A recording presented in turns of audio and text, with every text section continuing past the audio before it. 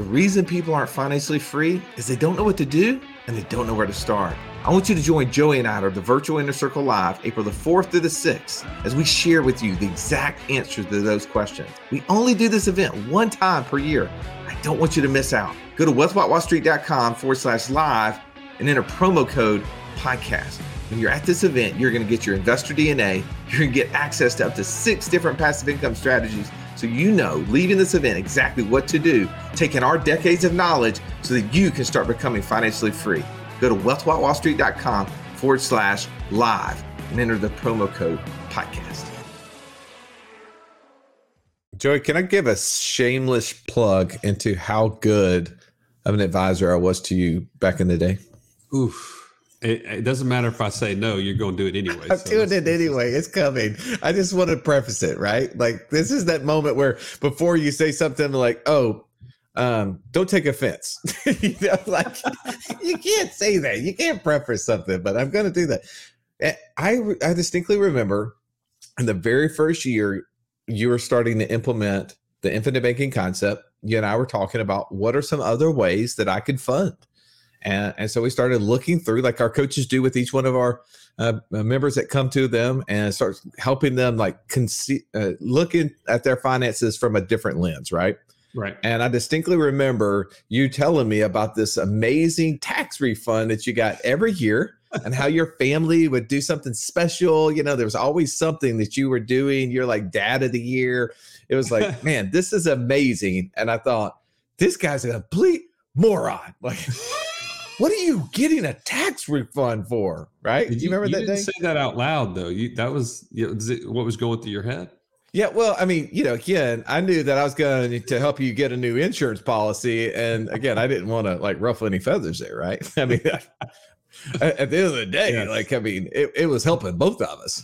Hey, I had, this is, so Tribe, if you are like me, I had no idea that I could change the withholdings on my tax, on every one of my paychecks to increase that number so that I didn't have as much taken out of each paycheck. And because I was on high commission sales, every second paycheck was all this commission, and it would tax me as if that was an annual number. So obviously I was just getting way more tax withheld than I ever needed. And that's why, thus I was getting a $20,000 tax refund every year. Russ was just like, you can change that, right? I'm like, no, I didn't. And so we made one little tweak. I started getting that money every month instead of getting it at the end of the year, or the beginning of the year rather. And man, that was another $20,000 policy I was able to start. So grateful, man. You are my hero, Russ. I really appreciate that. Thank you. We'll end this podcast intro with that. I don't know how we can top it any more than that. Well, today's podcast, this is a special treat for both of us, right? Like, I feel like there's a couple of podcasts that I follow, and Tom Wheelwright's show is one of those that I do follow. I love listening and understanding taxes, because taxes is one of the greatest expenses that almost all of us have. And if we're not actively participating in that process, we'll pay way more in taxes, as he says. And I want to help you by listening through this interview of what are the things that he's going to share. So a couple of things come out of this. One is that, yes, the IRS are making some changes and they're beefing up their staff. They're going to come after as many people as they possibly can.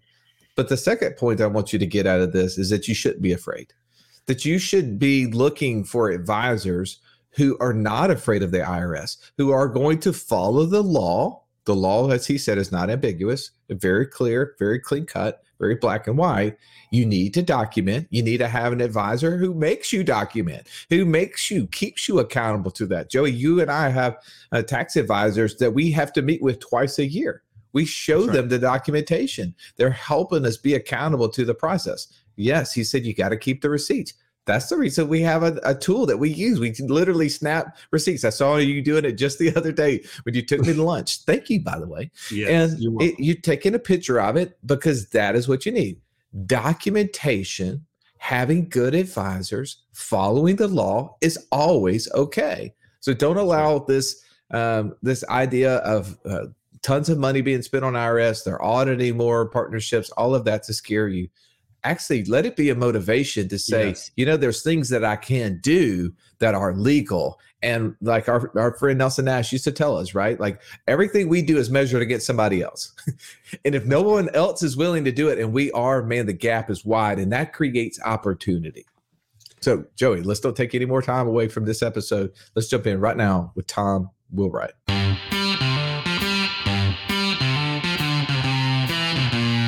Welcome to the Wealth Without Wall Street podcast, your guide to understanding how to get out of the Wall Street rat race and start your own mailbox money lifestyle. Now, don't let these handsome Southern draws fool you. These financial minds are teaching our country to enhance savings, increase cash flow, and create passive income, all without the help of Wall Street. Are you ready to break through? Now here are your hosts, Russ Morgan and Joey Murray. Wealth Without Wall Street tribe, you have got an immediate treat today with Tom Wheelwright in the studio. Tom, so thankful to have you here. So good to be with you guys. Thank you. Yeah, it's a pleasure. We've heard you a lot on previous podcasts and have read your books. I know many of our audience know you for your work with Robert Kiyosaki and a lot of those books. However, they may not know some of the background journey. So if it's all right, I would love to just take a second and kind of get into some personal investment, right? Like you're the guy known for helping us make way more money and pay way less in taxes. I want to talk about your story, right? Everyone who's listening to this, Tom, is on their journey to becoming financially free, and they're looking for deals and they're looking to learn from others. So would you talk a little bit about maybe in your 30 years of investing, 30 years plus probably, what deal, if there's one, sticks out to you the most?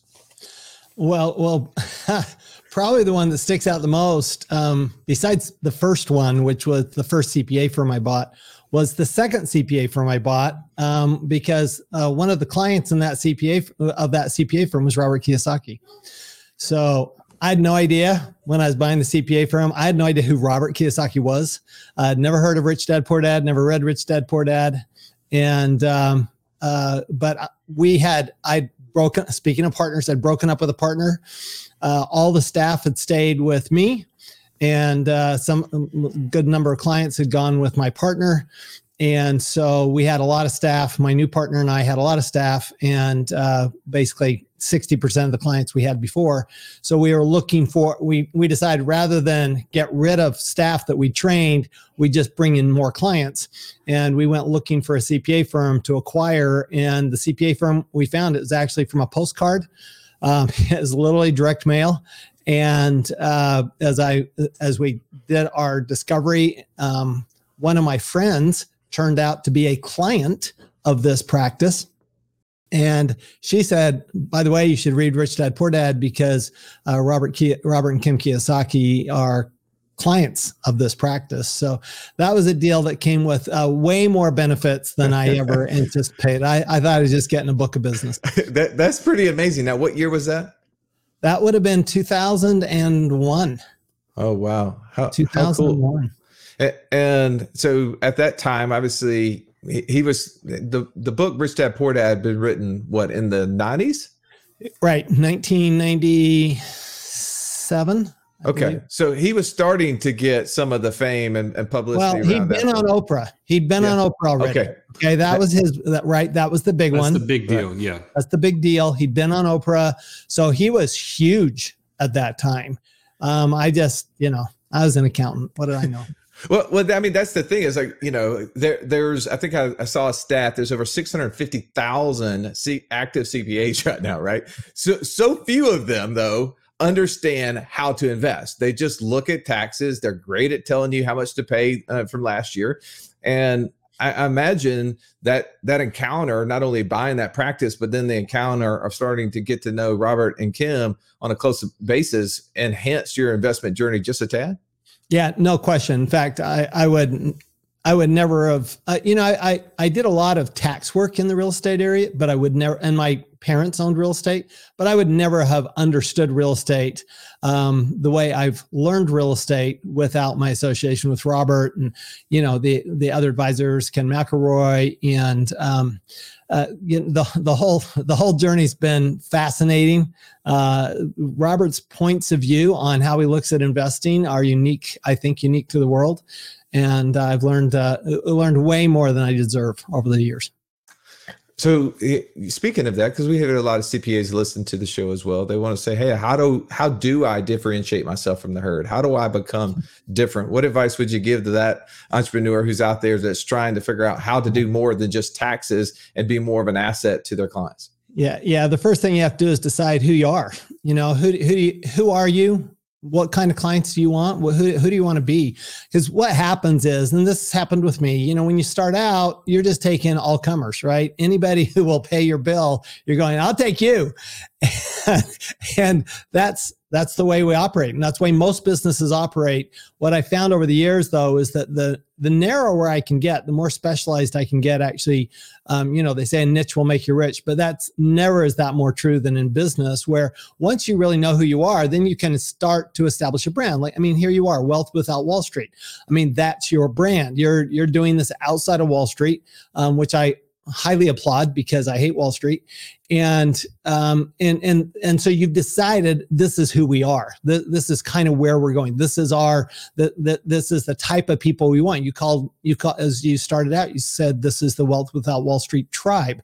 And so you're very defined. And I think that's a very important thing that CPAs and most entrepreneurs have a tough time defining who they are and who their clients are.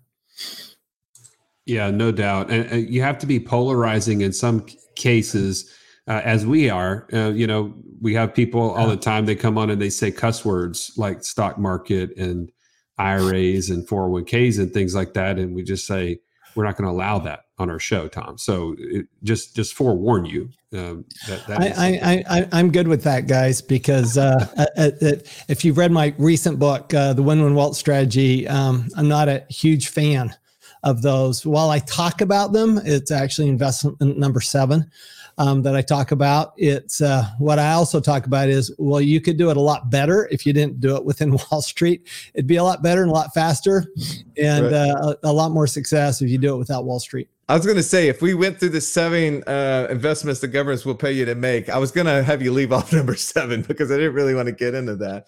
But number 7 is really retirement plans. And what I did was I actually analyzed the difference between a government qualified plan, which is the 401k stuff, and a non-government or a non-qualified plan, which is what you guys do. You guys basically, you're still planning for retirement. You're just planning outside of the government's real purview, and you're doing it separate from Wall Street. And I actually compare those two in that chapter. You should read it again because I compare that and those two, the two of them in the chapter, and the one outside the non-qualified comes out far ahead. No, 100%. I agree. And I love the fact that you're talking about that, because everybody has a plan, right? Mm-hmm. Either you have one or someone has for you, whether or not you're going to act on it.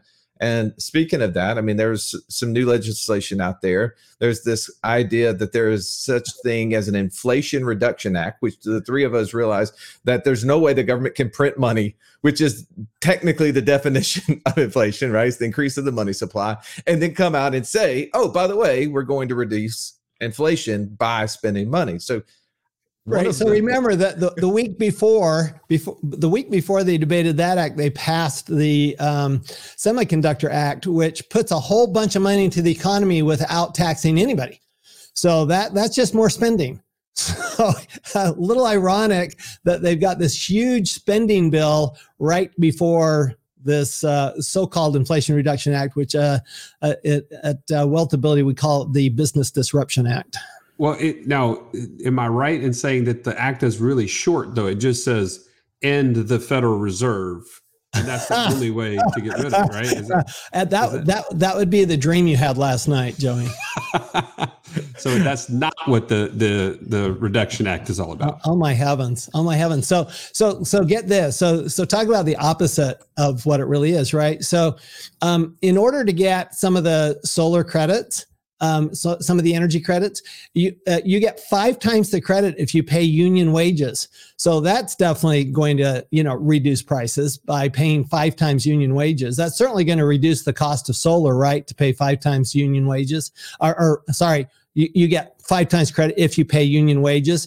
So not a lot of inflation reduction there.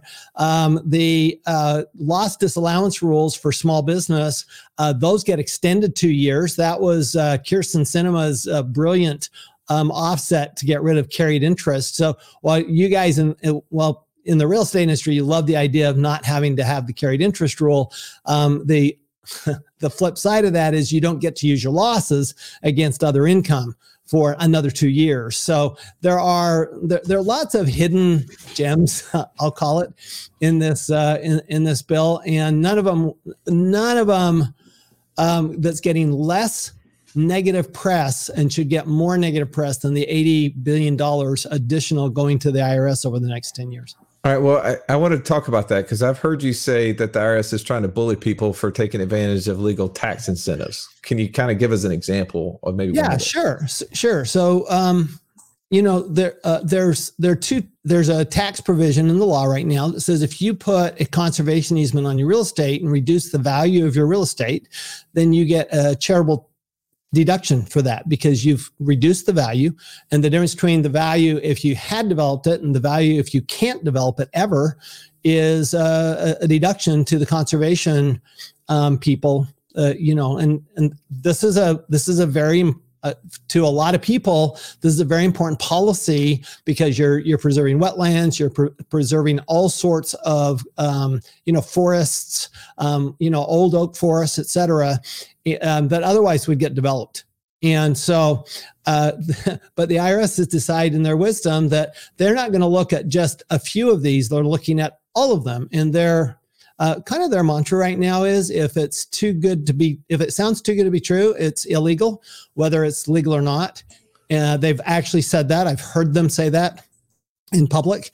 And so basically what they're doing is they're throwing it all out, whether it's, is there abuse out there? Absolutely. There's abuse everywhere in the tax law, but just because there's some abuse doesn't mean everybody's abusing it. So rather than say, well, we're going to look at each individual case, they're just throwing them out and say, okay, now you have to prove your case. You need to fight us in court because every single conservation easement is being audited, almost without exception. And what they're doing is they're just disallowing it without even really looking at the facts of the case.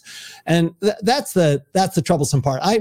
I'm fine with them auditing it. I have no issue. And the IRS does need some more auditors. They are lagging in that, but I doubt they need $80 billion worth of auditors. And I think that they ought to really audit it rather than just go in and say, we're going to disallow it. Why don't you do a real audit? Well, I would say one thing we all can have confidence in is that they're going to waste a lot of that 80 billion. So it's not like they're going to put tons of people on the street, and as much as say one of the three of us, if it was a private enterprise making that new hiring system. But you mentioned conservation easements, which our audience is very familiar with. Several of us have participated in those, and in the past, they were accepted by both sides, right? They're accepted on the left because yes, it was climate conservation. There was a lot of things that people on the left side of the aisle would say, "Man, I'm for protecting these areas, allowing nature to be nature for eternally," right? And then you have those on the right side are saying, "Hey, we've built large amounts of income. We need to find creative ways to be able to reduce that expense." And now we can kind of be bipartisan, which I think that's a lie either, because it's just partisan. There's no buy in it. In my opinion, they're all of one group. But now the IRS is saying we don't like that. So you said that those are going to go to tax court. Do you feel like the court system is going to look at this from a very, what are the facts of the case, and did it do the thing that the law said? Because there still is law. I mean, I know most of our government doesn't really like to look at the laws, but they've created the laws in which these conservation easements have been created. Am I wrong? No, that's true. And it's very clear in law. I mean, the law is not ambiguous. I don't think the law is ambiguous. I would wish the IRS would write some regulations on it, but the IRS has a reason not to, because there's this whole concept of highest and best use, which they use against taxpayers when it comes to estate tax and gift tax. So they don't want to give that up. Okay, so what they're doing is they're attacking this in other ways. You know, is it evaluation? Is it really a permanent conservation easement? The courts actually, the taxpayers have been winning. The challenge is not, I don't have any challenge with the IRS disputing a deduction. I mean, it is our job to prove our deduction. What my concern is this blanket, it's all bad. And you're going to have to go to court because it's very expensive to go to court. It's very, very expensive. It can run easily 7 figures to go to tax court with the IRS. And so my concern about the new bill is not, it's not, do we need some more IRS auditors? Yes. I'd like to see more of the money go to technology, frankly, because their technology is horrible. I'd love to see them spend, instead of $3 billion on customer service, I'd like to see them spend $30 billion in customer service so you could actually call and get an answer on the phone. That would be like novel. Or they could actually send you a refund sooner than a year and a half down the road from when you actually applied for the refund. So, I would just like to see I'm not opposed even to adding funding to the IRS. It's kind of the attitude that, everybody's a cheater. And, we need to, and any deduction you take must be bad because you're taking a deduction. And why in the world would you take a deduction? And which we know is not the way the tax law works. So I don't have an issue with them challenging. I don't have an issue with them challenging anything I do. Right. My concern is that it's not just a challenge. It's let's throw it out and let's kind of, bully people. And I don't like that. I don't like that idea that we're going to say, well, you're just going to have to take us to court. And because then somebody who owes $20,000, they're just going to bend over. They're just say, well, here's the $20,000, not worth it. Right. They don't have the ability to fight it at that point. Right. Exactly. This podcast is amazing. Almost too amazing, Russ. There's too many ideas and I don't know where to get started creating passive income. Well, here's the thing, Joey. I think one of the things you need to consider in that statement is, what is it costing you to not know? What is it costing you not to take action? I love the statement that says you don't have to be great to start. You just have to start to be great. If you're struggling on where to start, you have to know what type of investor you are. Know your investor DNA. And if you want to learn more about this, you can join us in our Passport Challenge at wealthwithoutwallstreet.com/passport. Get started today. I know that you have a network of tax-free wealth advisors out there that you're helping advise clients, their local clients on this. What are some of the strategies that they're still able to employ to protect themselves as much as possible from some of the things that's coming down in this act, that you would say? Well, I think first of all, it's very important that you have a CPA that's not afraid of the IRS. I mean, to me, that's number one. And most CPAs, unfortunately, I find are scared to death. That is so true. 100%. I'm going to use a different word, but scared to death of the IRS. And I mean, for example, I've had so many people say, well, my CPA told me not to take a home office deduction because that's a red flag. I'm going, well, A, if you report it correctly, it's not a red flag. And B, why are you concerned? Why are you concerned? Are you just afraid of the IRS? Are you afraid of supporting what you've done? Are you cheating on the tax return? Is that what you're afraid of? I don't understand why you would be afraid. So the other thing is the documentation that you do.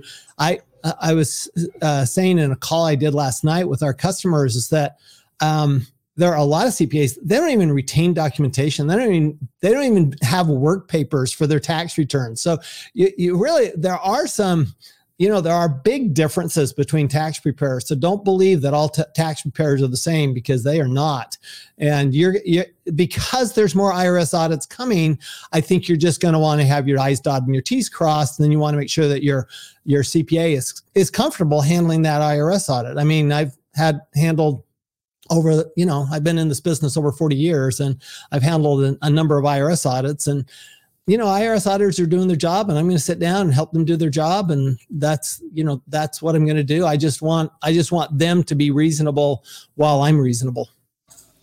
But I love your approach that, if you're doing what is in the law, you have no reason to be fearful of someone coming and checking to make sure that it was done properly. Right?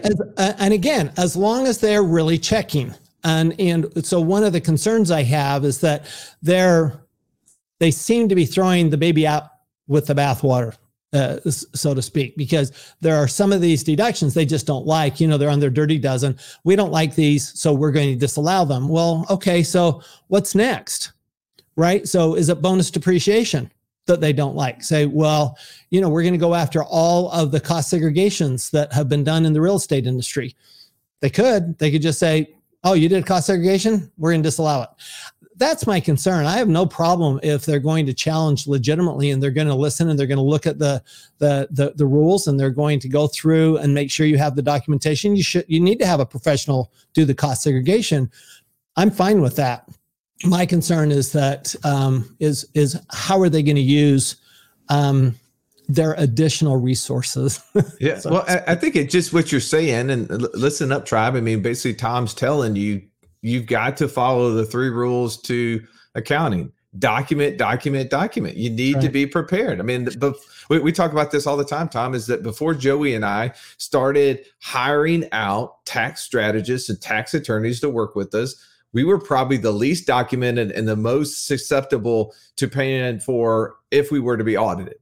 And we were paying a lot more in taxes. We were undercutting everything that we should have been actually writing off because we didn't have documentations. We weren't actually following through on the process. And we were scared to death that we were going to state something and then get audited and then have to go back and pay it. Well, now that we've actually started documenting, following processes like what you talk about all the time, what you put in your books, is that we now pay a lot less in taxes. We do get to keep a lot more, so we can invest more, but also we're way more structured in the way of documentation. If somebody came in and said, hey, why is it that you're renting your house out as a dwelling unit rental to your business for X amount? We have not only the agreements between our businesses and our personal life, we also have the commercial appraisals that give them the comparables and all the different things. Then we also have the documents of the meetings that happened in the event and who all was there, right? So when you have all of that, now you get in a position where you can,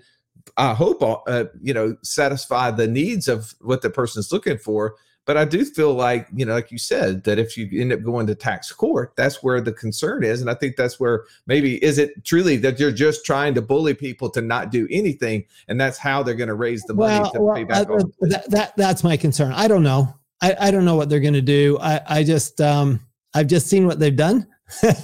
And, people typically continue doing what they've done. And, the challenge that the IRS is going to have is they want to hire 87,000 new auditors. That's a lot. And they want to go after more complex situations like partnerships and S corporations. And, of course, in real estate, almost all real estate is held in partnerships. And so my concern is that, first of all, you'd better have the documentation, because that's the first thing they're going to want is documentation. If you don't have that, doesn't matter what the law is, because seriously, they're right. You have to have the documentation, because it's really your job to prove the deduction. It's not their job to prove that you don't get the deduction. It is your job. But if you have the documentation, if you have appropriate documentation, you should be able to do that. Now, my concern is them coming in with a checklist and saying, well, here's our checklist and you don't meet all this checklist, therefore we're going to throw out this depreciation deduction. That's my bigger concern. But in the meantime, let's get ready for it, because it's going to take them 2 or 3 years to hire and train these people. They're not going to be really well trained. They're not going to go out and hire masters of tax students from the University of Texas. Okay, just let's be clear, right? They're going to hire people, a lot of whom will probably not even have an accounting degree. There aren't that many accountants in the workforce in the first place. It's actually a dwindling profession. So they're going to have a tough time hiring, which means they're less likely to be as qualified, and which means that their training tends to be more checklist training than use your head training. Right. And that can be challenging. So again, you want a CPA that is that's getting you to document, showing you how to document, keeping some documentation themselves. But do know they're going to ask you for all your receipts, so you better have them. Scan them into a file. Make sure you have all of your receipts because they will ask for it. And by the way, an American Express receipt is not a receipt.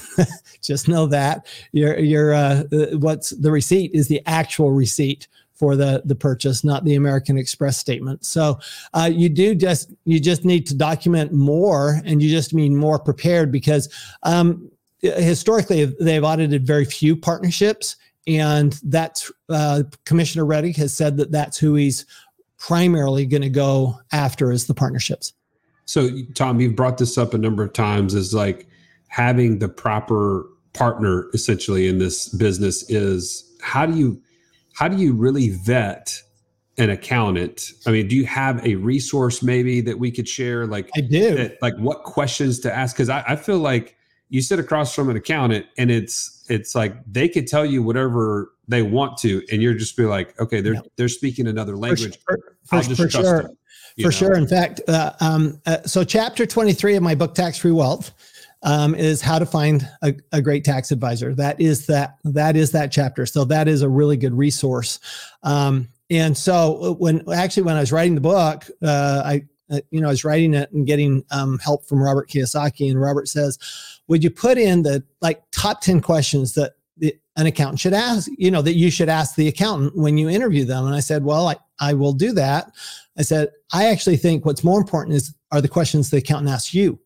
So I put in the top 10 questions in chapter 23, there are the top 10 questions you should ask the accountant, but there's also the top 10 things the accountant should be asking you, because the advisor's job is to ask you questions. Your job is to answer. Your job is not to come up with the questions. If you're coming up with all the questions, you got to be thinking, well, if I'm coming up with all the questions in the interview process, what's going to happen during the tax return process? Am I also going to be coming up with all the questions? Right. Yeah, exactly. You want somebody who's been there and knows that. If they're having to learn on you, then they're probably not the right advisor for you anyway. Yeah, you go to a doctor, they don't spend 14 of the 15 minutes they're with you waiting for you to ask them questions. They spend the 14 to 15 minutes asking you questions. They've got to do the diagnosis. And then they give you 1 minute of, here's the, go take this drug and, or go do this. And the same should be true with all of your advisors, whether the legal advisors, tax advisors, financial advisors, the advisor's primary skill set should be asking good questions. So true. That's so true. All right. As we start to wrap up, I do have one last subject matter. Joey and I in 2017, started getting involved in the crypto world and started buying miners that mined Ethereum. Since then, we've bought into Bitcoin mining processes. And I know that cryptocurrency is a big topic in the tax world. And also I've heard you speak on it a little bit. What's your take on crypto as a whole? Yeah. So the challenge is, of course, the IRS doesn't know what to do with it. And because it's such a new world, and the IRS tends to be very slow in figuring things out like this. And it's difficult. It is difficult to figure it out. So what the IRS just says is, well, it's property. Okay. Well, so now what you have to do is you have to go, okay, so now I actually like it when the IRS doesn't have all these rules, because then I can apply, the general rules. And I'd rather apply the general rules because then I've got a little more flexibility. So, for example, the question is mining the same as staking, right? And the IRS has said yes, although the courts have been pretty clear that the answer is no, that staking is different than mining. So what do you do about that? Well, you need to, your CPA is really going to have to understand the law and how to apply other principles around cryptocurrency, because we don't have specific rules about cryptocurrency, and accountants tend to like rules. I don't, but most accountants do. And so, they're waiting for the rules. I'm going, we're not going to get rules on cryptocurrency for a very long time. So, we need to really understand how the law works generally when it comes to buying and selling property and apply those principles. When you go to that piece, it's not that difficult. There is some legislation being drafted, which eventually hopefully we'll get through the system. But it's tough because we got such a partisan, as you mentioned, we got such a partisan Congress that it's tough to get any kind of legislation through in a bipartisan way, which you really need for something like the cryptocurrency. But I think that what you really need is to understand, how does the tax law basically work, which is why I wrote my 2 books, Tax-Free Wealth and the Win-Win Wealth Strategy. How does the tax law really work, and make sure that my advisors know how it works, and then apply it to cryptocurrency. Well, and just in general, someone's like, hey, I've heard Robert Kiyosaki talk about cryptocurrency. It's a great thing to continue to have in your portfolio. Where do you land on it from an investment side? Well, it's one of those things. It's not technically an asset because it doesn't produce cash flow, right? So what it really is it's kind of a store of value, if you will. And it's really a matter of, to me, I've always said that Bitcoin's either going to go to 0 or 2 million. I don't think in the long run, there's not a big in between there.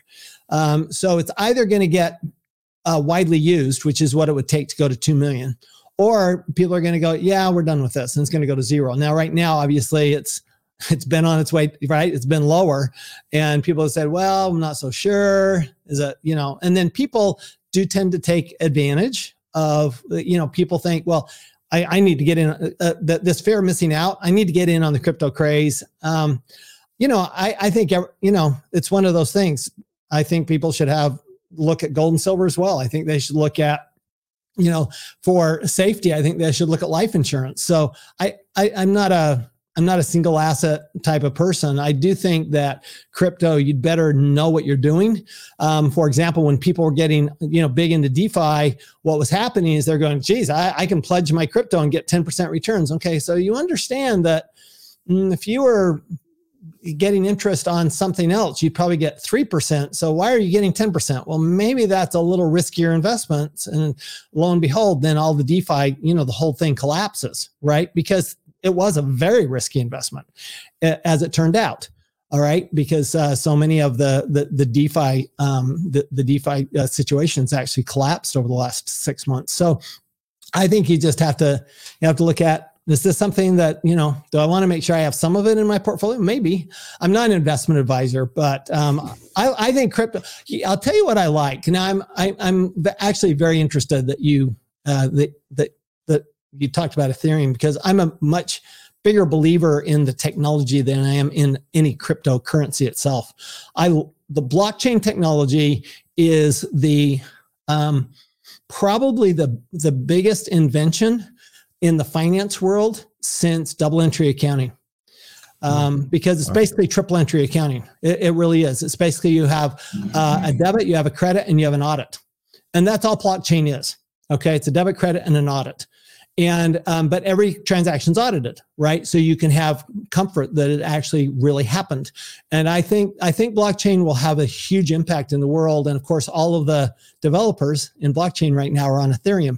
So that's, to me, why I'm going, okay, Ethereum's useful.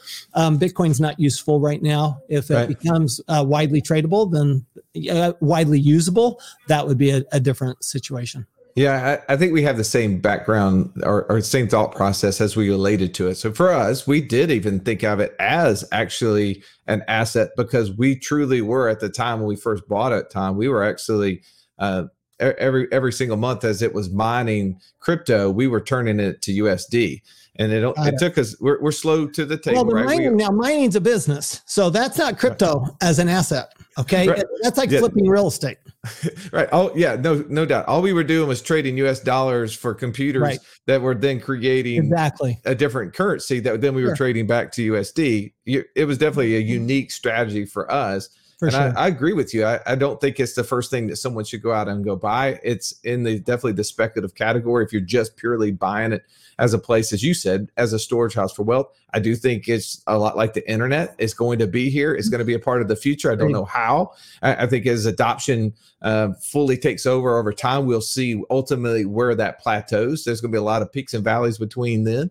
And there'll be opportunity for those who are participating in an area of control. Tom, we've enjoyed having you on here. I know our audience loves getting to hear from smart people like yourself. Tax is one of those things that's hard to be interesting, But in today's environment, you got to be aware, you got to be interesting, and you absolutely delivered. Thank you so much for being on the show. If someone wanted to take action and follow up and find out more about what you're doing, also, how do they find a CPA or someone in your network? Where would you send them?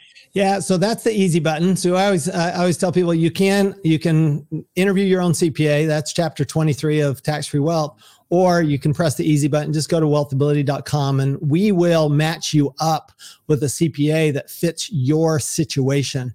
Rather than fitting your location so much, we're going to fit your situation. And we're happy to do that. We have 60 CPA firms around the country that follow what we do. And the other thing, of course, is my new book is The Win-Win Wealth Strategy, 7 Investments the Government Will Pay You to Make. And that's on Amazon. It's Barnes & Noble. It's pretty much everywhere books are sold. So that would be the other place to go. Awesome. Tom, thanks again for being here. And thank you, Tribe, for coming back for another great episode. We pray that you got tons and tons of value. If you did, please like, share, rate, review, all the things so that other people on their same financial journey can find us and find freedom on the other end. We'll catch you on the next episode. This has been the Wealth Without Wall Street podcast. Don't forget to subscribe to the show to break free of the Wall Street mindset and begin building wealth on your own terms in places you understand so that your wealth will never run dry. See you next episode.